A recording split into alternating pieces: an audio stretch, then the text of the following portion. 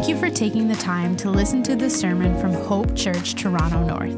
It is our prayer that through this, you are challenged by the Word of God, you are built up in love, and that you are drawn more to the person and work of Jesus Christ.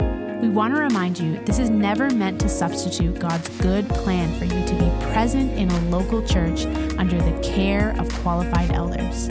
If you do live in the North Toronto area and are looking for a local church, we invite you to join us at one of our Sunday morning gatherings. Our desire is that God would use this to encourage you with the hope we have in Jesus. So, that's a good word. Still working through the letter of James. So that's a good word. And something that I hear Sam Isaacs say a lot is the phrase deep dive, deep dive, deep dive. When you talk to Sam, he'll say, you know, we talked on that for a while. We really did a deep dive on that. And James today does a deep dive on the tongue. And that's why the title of the message is, That is a Good Word About the Tongue. He goes in on it. Like I said, this deep dive. And the chapter starts with a warning. We're going to go from verses 1 to 12. Carla read that for us. And it says, not many of you should become teachers, my brothers and sisters. There you see that family language again. Keep trying to tell us that James has a lot of love for the people that he's writing to. Everything that he says comes from a heart of concern and care. He wants the best for them. So he says, not many of you should become teachers, my brothers. Here's the first reason. For you know that we who teach will be judged with greater strictness. Reason number one, don't rush into this because preachers and teachers are held to a higher standard by God and the culture, people. They expect preachers and teachers to practice what we preach. And so what James is saying here is that this higher standard does not mean we're expected to live perfectly, but we're expected to do things consistently. And he's saying it's not wrong to want to preach and teach, right? If you have that desire, there's nothing wrong with that. He's just saying you need to make sure you know what you're getting into before you jump into it. So he says, for you know we'll be judged with greater strictness. Then the next one, for we all stumble, this is verse 2, in many ways. So he says everyone sins. Generally, that's what the stumbling is about. He says we all sin, but then he gets more specific. And if anyone does not stumble in what he says, he is a perfect man, able also to bridle his whole body. This word perfect could be translated mature. It could be translated complete. It could be translated whole. And so what James is saying is that if you never stumble in what you say, you've reached full maturity. You have arrived. That's what he's saying. You're perfect. Now, a couple weeks ago, I was just kind of playing around with Kim, talking to her, joking with her. Sometimes we sort of do that when we're, in the kitchen. And I was like, girl, you are like fine wine. You just get older with age. And she's like, don't you mean better? I was like, oh, yeah. Then a couple weeks later, I was looking at her, I was like, ooh, Kimmy, you are so pretty sometimes.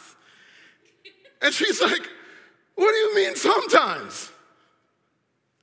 I'm not pretty all the time. I was like, oh, you know what I'm trying to say. What I'm trying to show you is that it's really hard to not mess up when we speak. And so James says here to people who desire to teach, he's saying, don't rush into wanting to preach and teach because your tongue is your primary tool. And here's what I want to show us today about the tongue. There's the big thing I want us to take away. The tongue is a small thing, but it can do big things.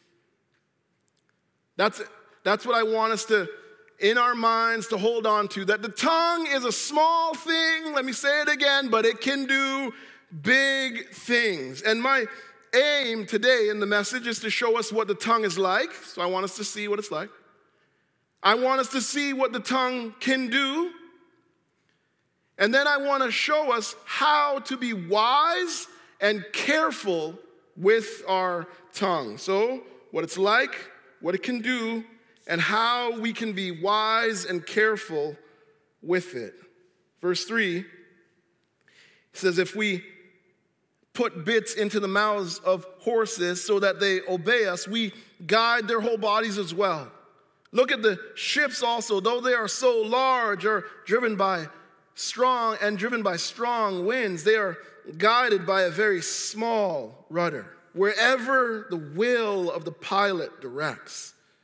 Verse 5, so also the tongue is a small member, yet it boasts of great things. How great a forest is set ablaze by such a small fire. What James does with these analogies is he's showing us and telling us that the tongue is small, but it's powerful. It's small, but it's powerful. He says the tongue is like a bit. It's like a rudder. It's like a fire among trees. And what he's trying to show you here is that you see a small thing affecting a big thing. Small thing affecting a big thing. And the way the bit directs the horse, the way the rudder directs the ship, the tongue directs life, human life. See, the things we say can take our life in a terrible direction, or it can take our life in a great direction. What we say can mess things up, or it can make things really beautiful. Great direction or a terrible direction. I want to show the unbeliever this. Romans 10:9 says, if we confess with our mouth that Jesus is Lord and believe in our heart that God raised him from the dead, you will be saved. Do you see that? What you say can take your life in a great direction on the road to salvation.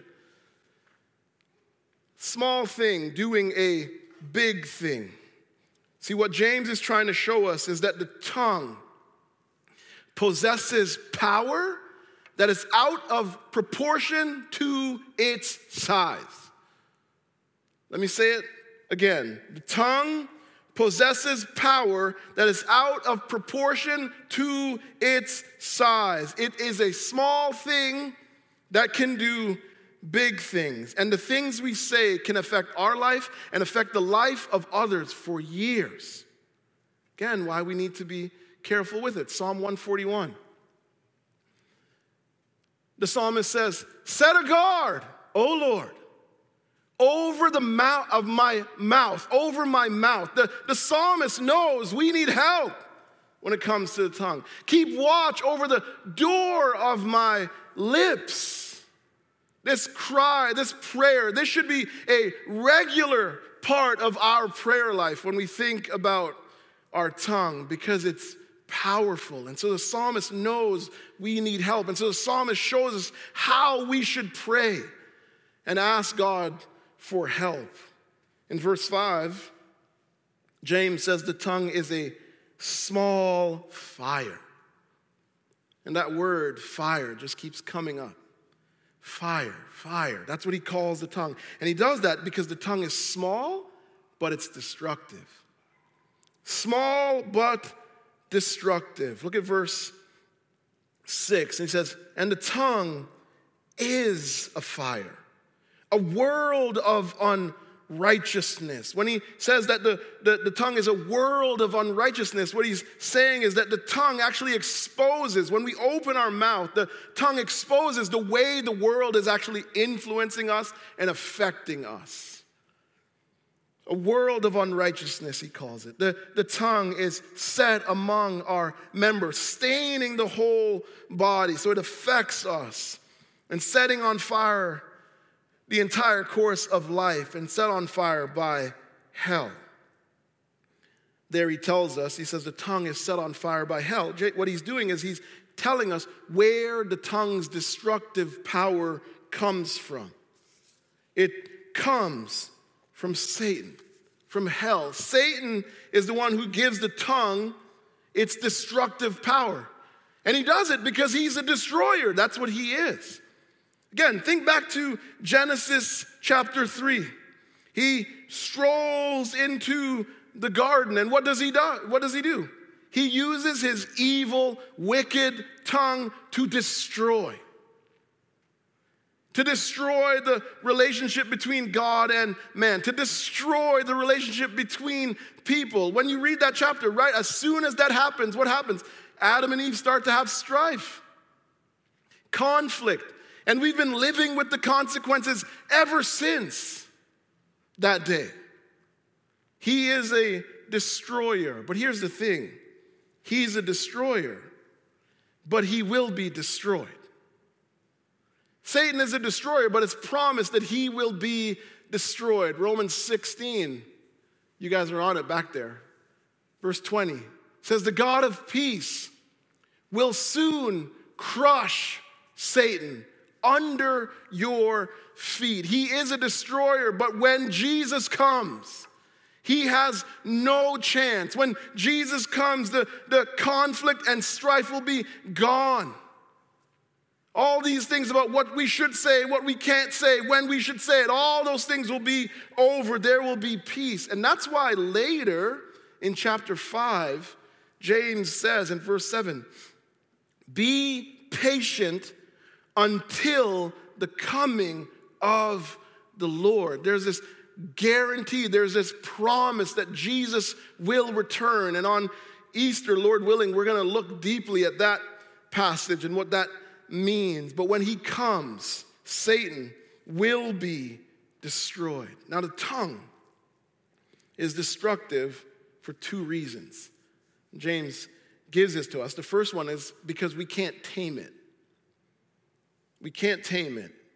Verse 7 says, for every beast and bird of reptile and sea creatures can be tamed and has been tamed by mankind. But, verse 8, no human being can tame the tongue. It is a restless evil, full of deadly poison. You look close there, it says, the tongue is being described for us as a restless evil. One translation says the tongue is always liable to break out. Our tongue is like a caged animal looking to escape. Always liable to break out. It's hard to tame. The other thing is we use it inconsistently. We use the tongue inconsistently. Verse 9 says, with it we bless our Lord and Father, and with it we curse people who are made in the likeness of God.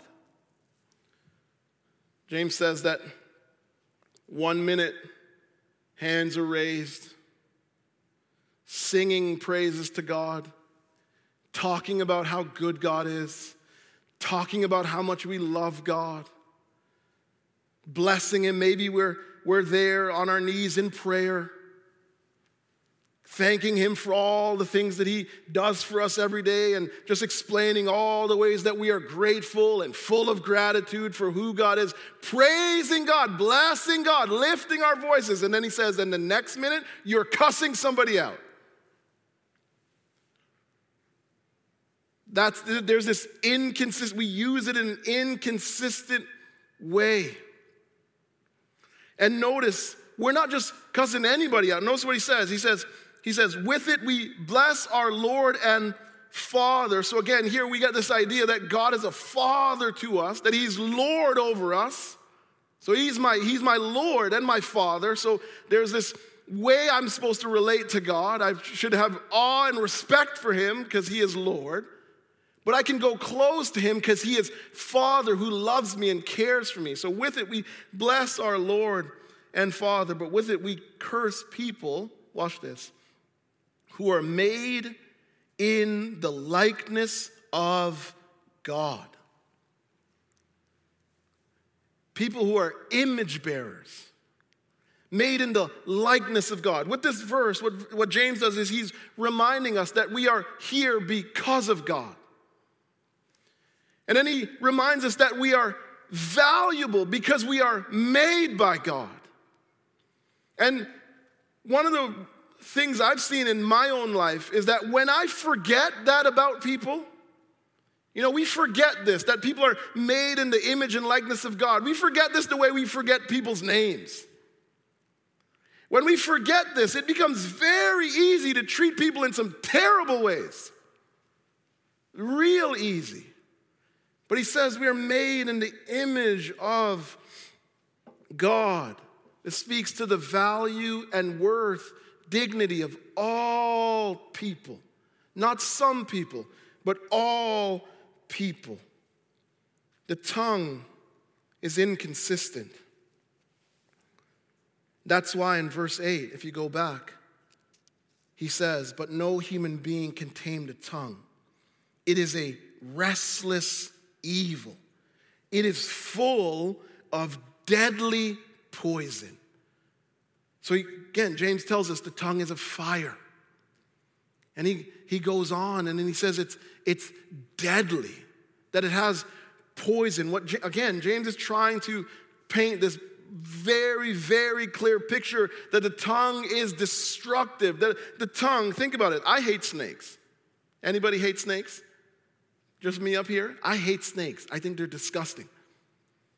And my boys sometimes will just come into a room and just because they like animals and they've got one of these books and they'll just open up and it's I just jump back all the time. It's just, no matter, every time I see it, it's disgusting.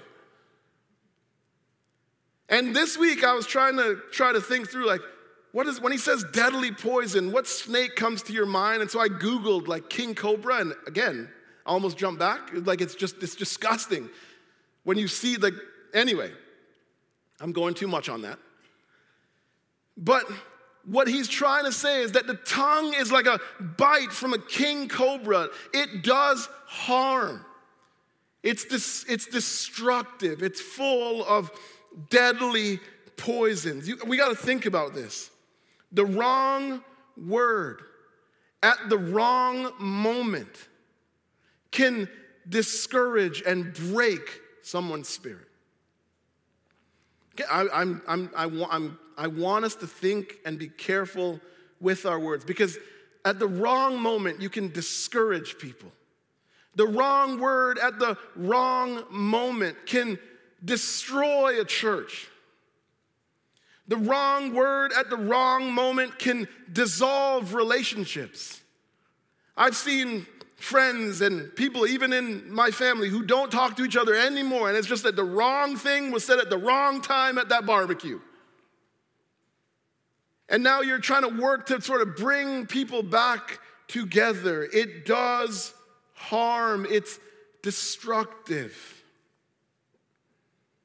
And he wants the inconsistency to go away. Verse 9 says, with it we bless our Lord and Father, and with it we curse people who are made in the likeness of God. Watch verse 10. From the same mouth come blessing and cursing. Watch this. My brothers. There's that family language again. Again, it's so good for us when we're reading our Bibles. I'm always trying to teach us to just pay attention to what is being said. James loves these people. My brothers and my sisters. He wants them to live differently. He wants them to be different. He says, my brothers, these things ought not to be so. Does a spring pour forth from the same opening? This is verse 11. Fresh and salt water. The answer is no. It's one of those sort of rhetorical questions. Verse 12. Can a fig tree, my brothers, bear olives, or a grapevine produce figs? Neither can a salt pond yield fresh water. James wants the inconsistency to stop. He says, when you're being inconsistent like this, you are not behaving like a person who really has experienced verse 18 in chapter 1. Remember I said one of the ways to fully understand this letter is to never forget that verse. So let's go back because it's important. He says, of his own will, speaking of God, he brought us forth by the word of truth, that we should be a kind of first fruits of his creatures. So James is saying, when you use your tongue in an inconsistent way like this, you are behaving like someone who has not experienced new birth. You are behaving like someone who has not experienced a new heart reality. You have not been transformed, regenerated by the Holy Spirit. And so he says, stop. Remember, James is after real faith, faith that beautifully reflects that God has changed and transformed us from the inside out. And so he says it needs to stop. He wants them to behave in a consistent way. Now, the question we should ask is, he wants it to be stopped, but how is it going to happen? So he says, don't behave like this. So you need to stop.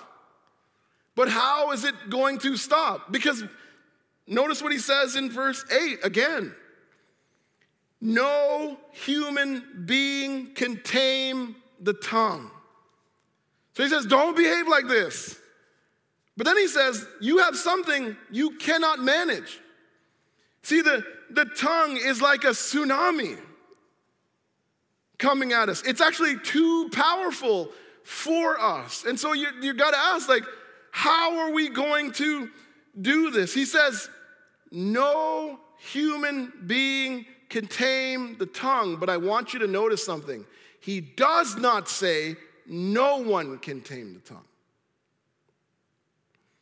No human being can tame the tongue, he says. Not no one. What James is trying to do is he's trying to get us to see that you and me and that your friends, your coworkers, the people in our life, all of us, when it comes to the tongue, the thing that we need is supernatural help. That's what he's trying to get you to that spot where you're kind of going, woe is me. I need supernatural help. And I want to tell you something beautiful. James says we need supernatural help. And here's the thing, Jesus knew it too. Jesus knew that we would be in this spot where, even though we are new, transformed, on our way to glory, all that sort of stuff, that we still are dealing with the flesh and the old habits that we have bought into. He knew that we would need supernatural help, and then he made sure that we had it. John 16, I think, is what's next. It says, I tell you the truth, it is to your advantage that I go away. So this is Jesus speaking to the disciples. He says, it's to your advantage. They're like, Jesus, we want you here all the time. He says, but it's to your advantage that I go away. He says, for if I do not go away, the helper. Who is the helper? If you know your Bible as well, it's the Holy Spirit. The helper will not come to you. But if I go, I will send him to you. Jesus is seated on his throne right now, and he will return, but he has sent the Holy Spirit who is with us every day, living inside of us. And if we go to the Spirit for help, if we depend on the Spirit, do you know what he does? He fills us in new and fresh ways. We are anointed every day. And he gives us the power to be wise with our tongue. He gives us the power to control our tongue and to bring it into submission. Again, not perfectly, but consistently. That's why Jesus says, you need the Spirit. And one of the things that we're actually going to do a series on the Holy Spirit after Lord willing, we have to say Lord willing because tomorrow is uncertain. But after we finish the letter of James, we're going to just spend time looking at the Holy Spirit. Because he's sort of the person we forget in our life. How much we need the Spirit's help every single day. And Jesus says, I'm sending the Spirit and has sent the Spirit who is in us, regenerated us, and gives us the power to live in good and wise ways and to be wise with our words. And so what I want to do right now is I want to put the plane on the ground by showing us how, with the help of the Holy Spirit, we can be wise and careful with our words, all by the Spirit's help. Here's the first thing. We're being wise and careful with our tongue when we speak honestly.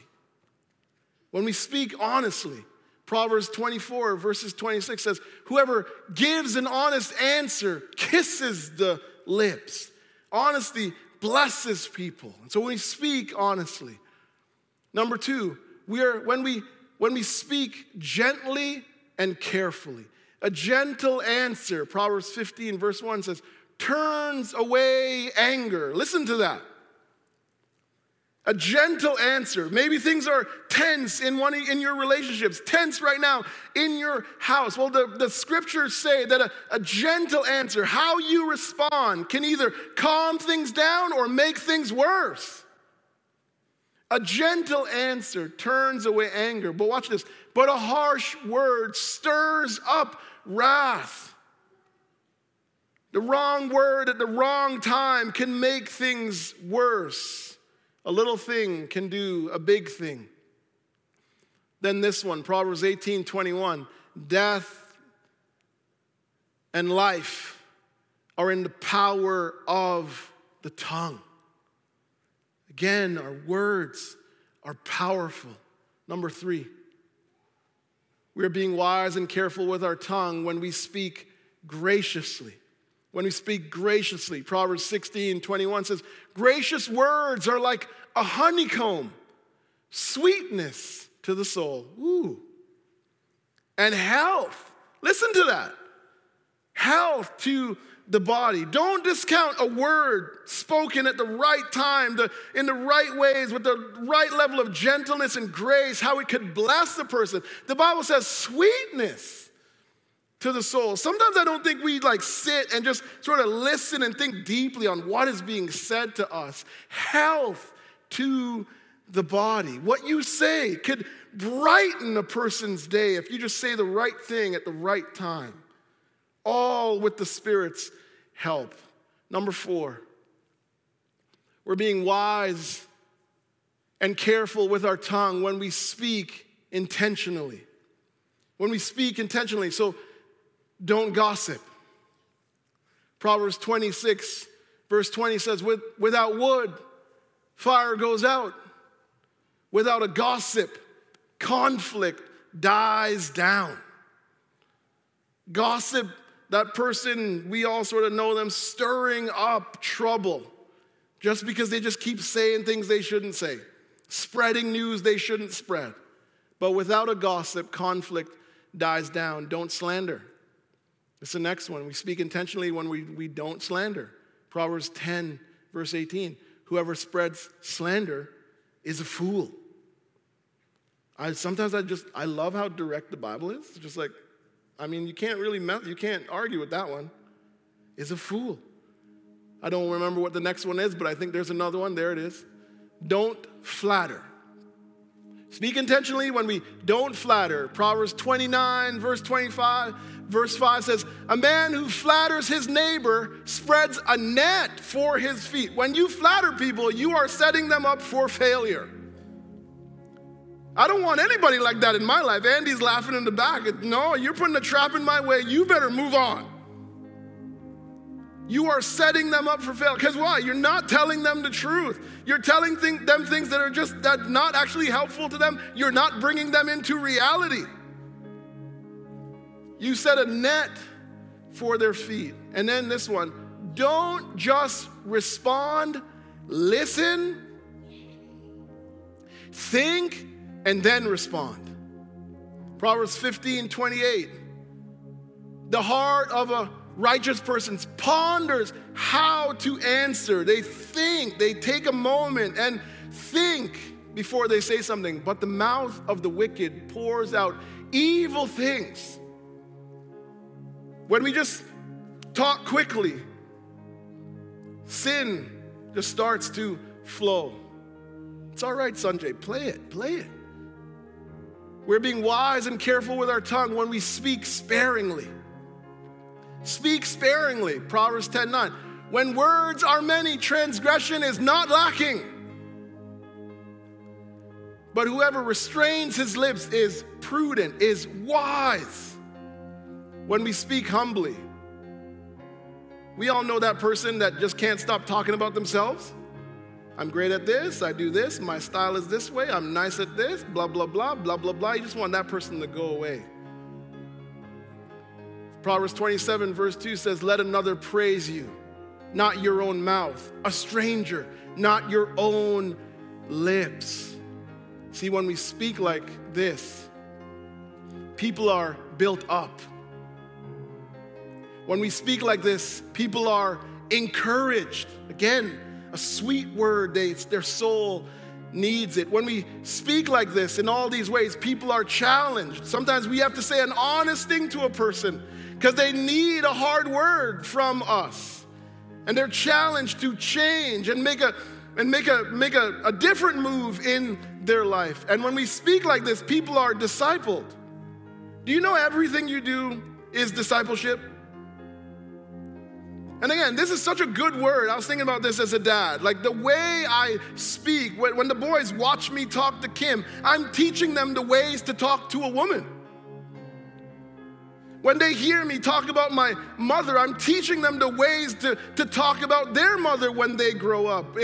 But when we speak in a good, healthy way, we are discipling people, saying this is the way to speak. This is the way to use your tongue. This is the way to glorify God with this instrument. Again, all under the Spirit's help.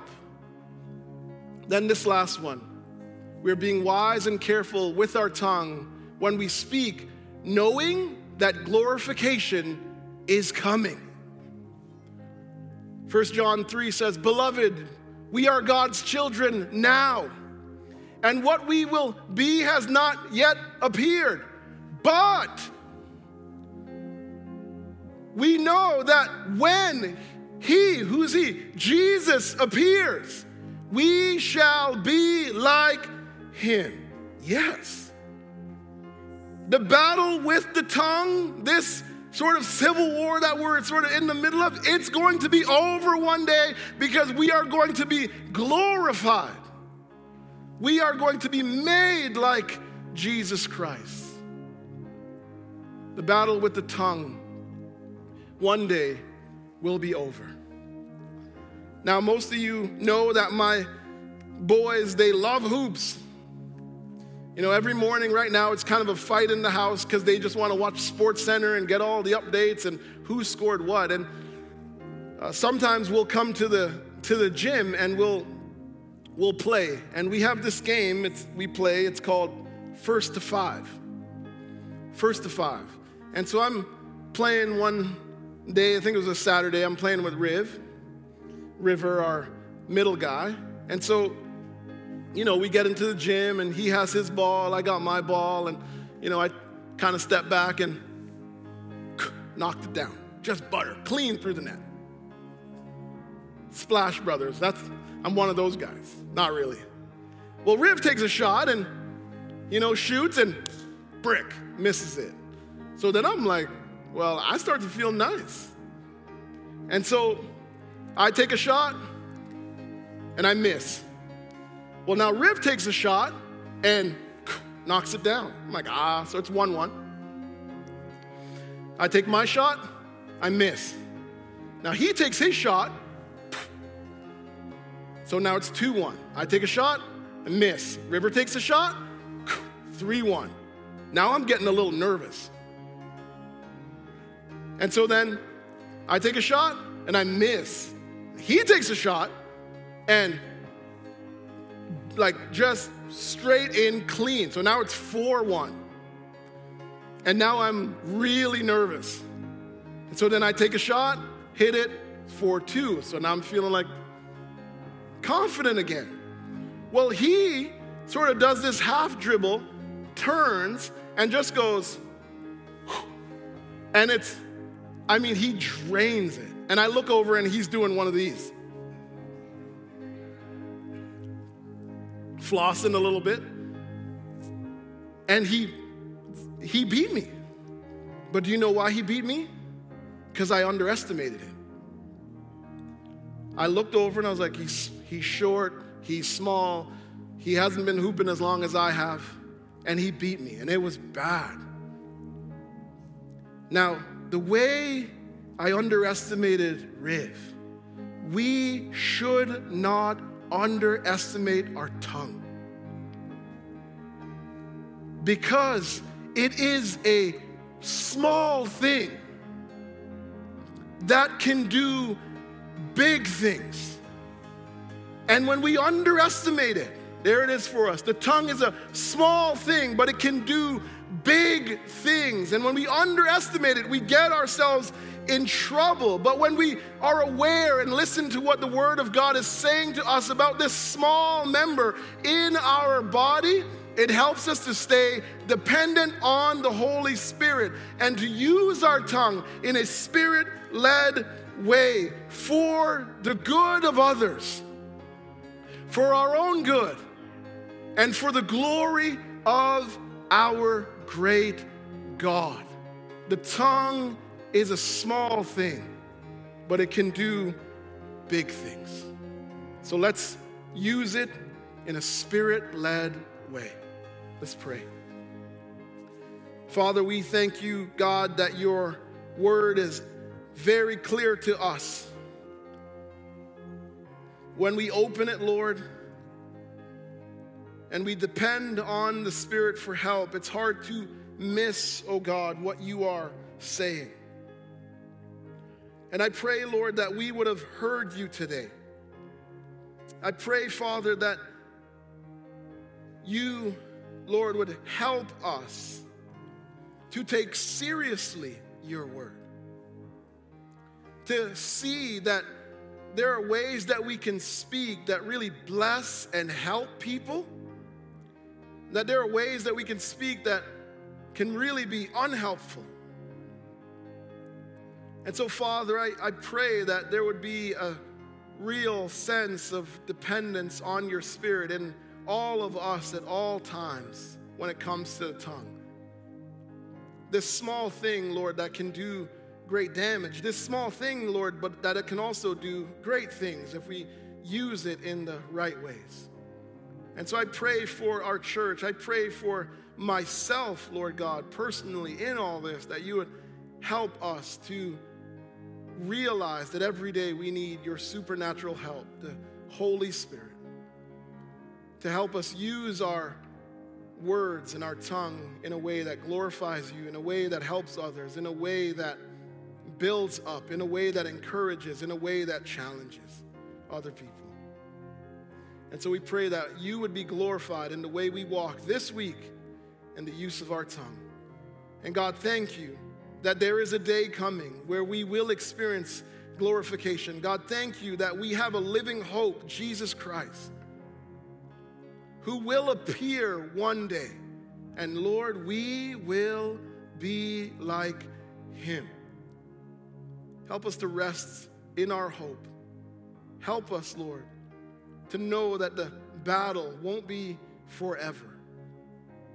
And God, to trust you as we walk through what your word calls the valley of the shadow of death. Help us to lean on you. Help us to be wise, Lord, this week in what we say to those around us and even what we say to ourselves. We pray in Jesus' name, amen.